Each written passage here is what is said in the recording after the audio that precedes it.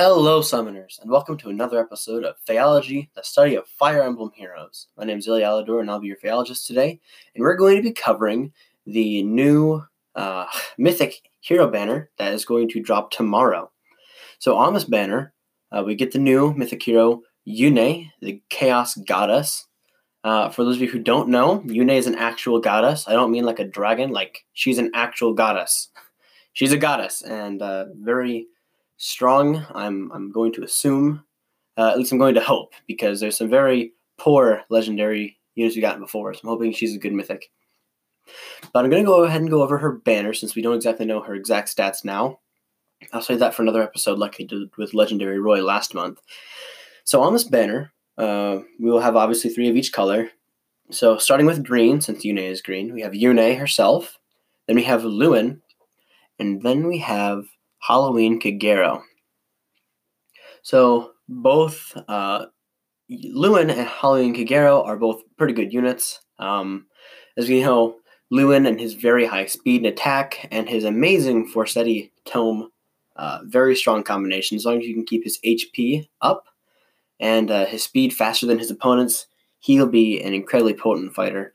And Halloween Kagero is an armored unit, so you can expect her to be pretty strong. We don't exactly have much to say about Yune as of yet. Once we do, and once we have more information on her, I'll go ahead and make an episode on her. Moving on from green to blue, the legendary blue hero will be legendary Lucina. And supporting her, we'll have legendary Azura, also a legendary hero. And lastly, Ophelia. Ophelia is not a legendary hero. So, as y'all know, legendary Azura, pretty much the best support unit in the game. Not really even any competition. She's just absolutely fantastic. Support-wise, and just some of the effects you can get with her and the team combinations are really insane. Also, Ophelia is very good. She's one of the best mages in the game, and especially for not being armored, for just being an ordinary infantry mage, she definitely is a very impressive fighter.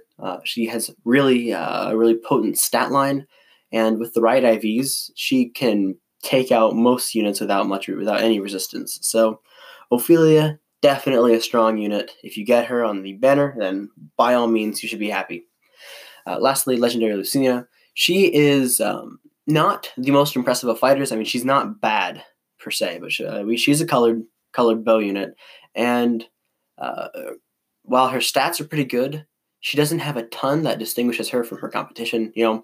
Her most unique thing is her assist skill, Future Vision, which basically lets her swap places with an ally and then dance for herself. So she can refresh herself. So that's a pretty good thing to be able to have. It makes her so her movement range, even without Wings of Mercy or Escape Route, can be most of the tiles of the map she can attack from just by swapping and getting herself refreshed. So she's a very flexible unit, and she does have some pretty okay stats. So if you get her, she's the worst of the blue units, but still good. The worst of the blue, she's still okay. The last color we have to go over is red. The red legendary hero is legendary Ryoma. He's joined by Brave Celica and Halloween Myrrh. So legendary Ryoma is a sword flyer with his Raijinto weapon. He's been around for quite a while, and we've seen a lot of potential for him over the months. I personally got him. I'm pretty sure he's plus attack, and he's a really strong hero. I run him with a Fire Sweep sword just because with his incredible offensive stat line, he runs it very well. And of course, having flyer mobility makes him just that much stronger. Brave Celica, you're looking at one of the strongest infantry sword units in the game. Probably not at the level of Ira or Carla, but I've seen some I've actually done some looking around, and it's very easy to get her to just one round pretty much the entire Arctic Silver Fox hard list. So she's very strong, fighter by all means. And if you get her on this banner, then good for you. She's very strong, and of course she comes with Death Blow 4. I like how with the increasing prevalence of Limit Broken skills, they've increased the skill inheritance amount of skills you can give to be 4 instead of 3. So now instead of giving one whole set of skills, you can give 2, or at least one that's expanded. So yeah, Brave Celica's a good unit. If you get her, good on you. Lastly, Halloween Myrrh. Fantastic armor unit. We all know 180 BST, young dragon.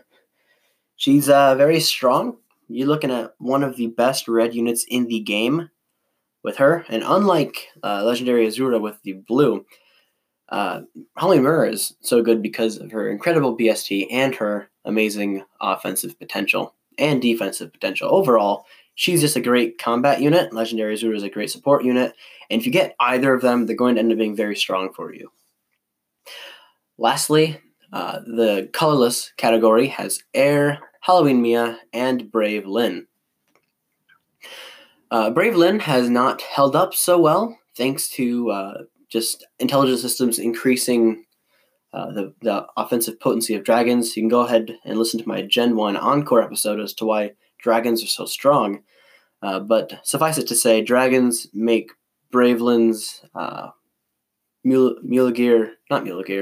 Beast Slot skill, which is Sakei's Blessing, make it a lot less useful because now the most dangerous units you'll run into who have distant counter most often will be dragons, and it won't prevent attacks from them. So as a result, Brave Lyn has fallen a bit in her effectiveness. However, she does have some good skills. We know that she has a C slot, she has Attack Smoke, which is solid. And overall, being able to deny follow-up attacks from, Raijinto and Ragnall and Alondite and all those people running distant counter in the A slot in Arena and Ether Raids, still good to be able to deny them follow-up attacks. It's just, if you run Brave Lyn, you're going to want to have some sort of dragon check or several dragon checks. I probably run into 75% dragons, 25% beasts and other units, so definitely going to want to have some dragon counters if you're taking Brave Lyn, because she can check a lot of units in the game, and she can even outperform some dragons, but you definitely want to make sure that you have some other support for her. So she's okay. She's probably going to be the worst unit on this banner, depending on how Yune is. But worst unit on this banner doesn't really mean anything. Brave Lyn is still a very good offensive unit, and we will never forgive her for all the scars she gave us when Cavalry Emblem was the way to go in Heroes. Halloween Mia's next. She was the flyer from Halloween. She's a staff unit. So interesting choice there for this one. It is about time. And we are getting her at the same time as Halloween Myrrh and Kagero. So it kind of does make sense. But Halloween Mia is decent. Remember the episode on her? Her staff effect is interesting and kind of tricky to work with. So overall, if you're going to use her, you're going to want to go with the good old mainstays of a Pain Plus or Gravity Plus staff, whichever kind of staff you prefer. Thanks to having access to the amazing Razzle Dazzle combination, Halloween Mia, like most other healers, can be devastating. And Halloween Mia has the added advantage of being a flyer, so she has flyer mobility, which is something that very few healers can say.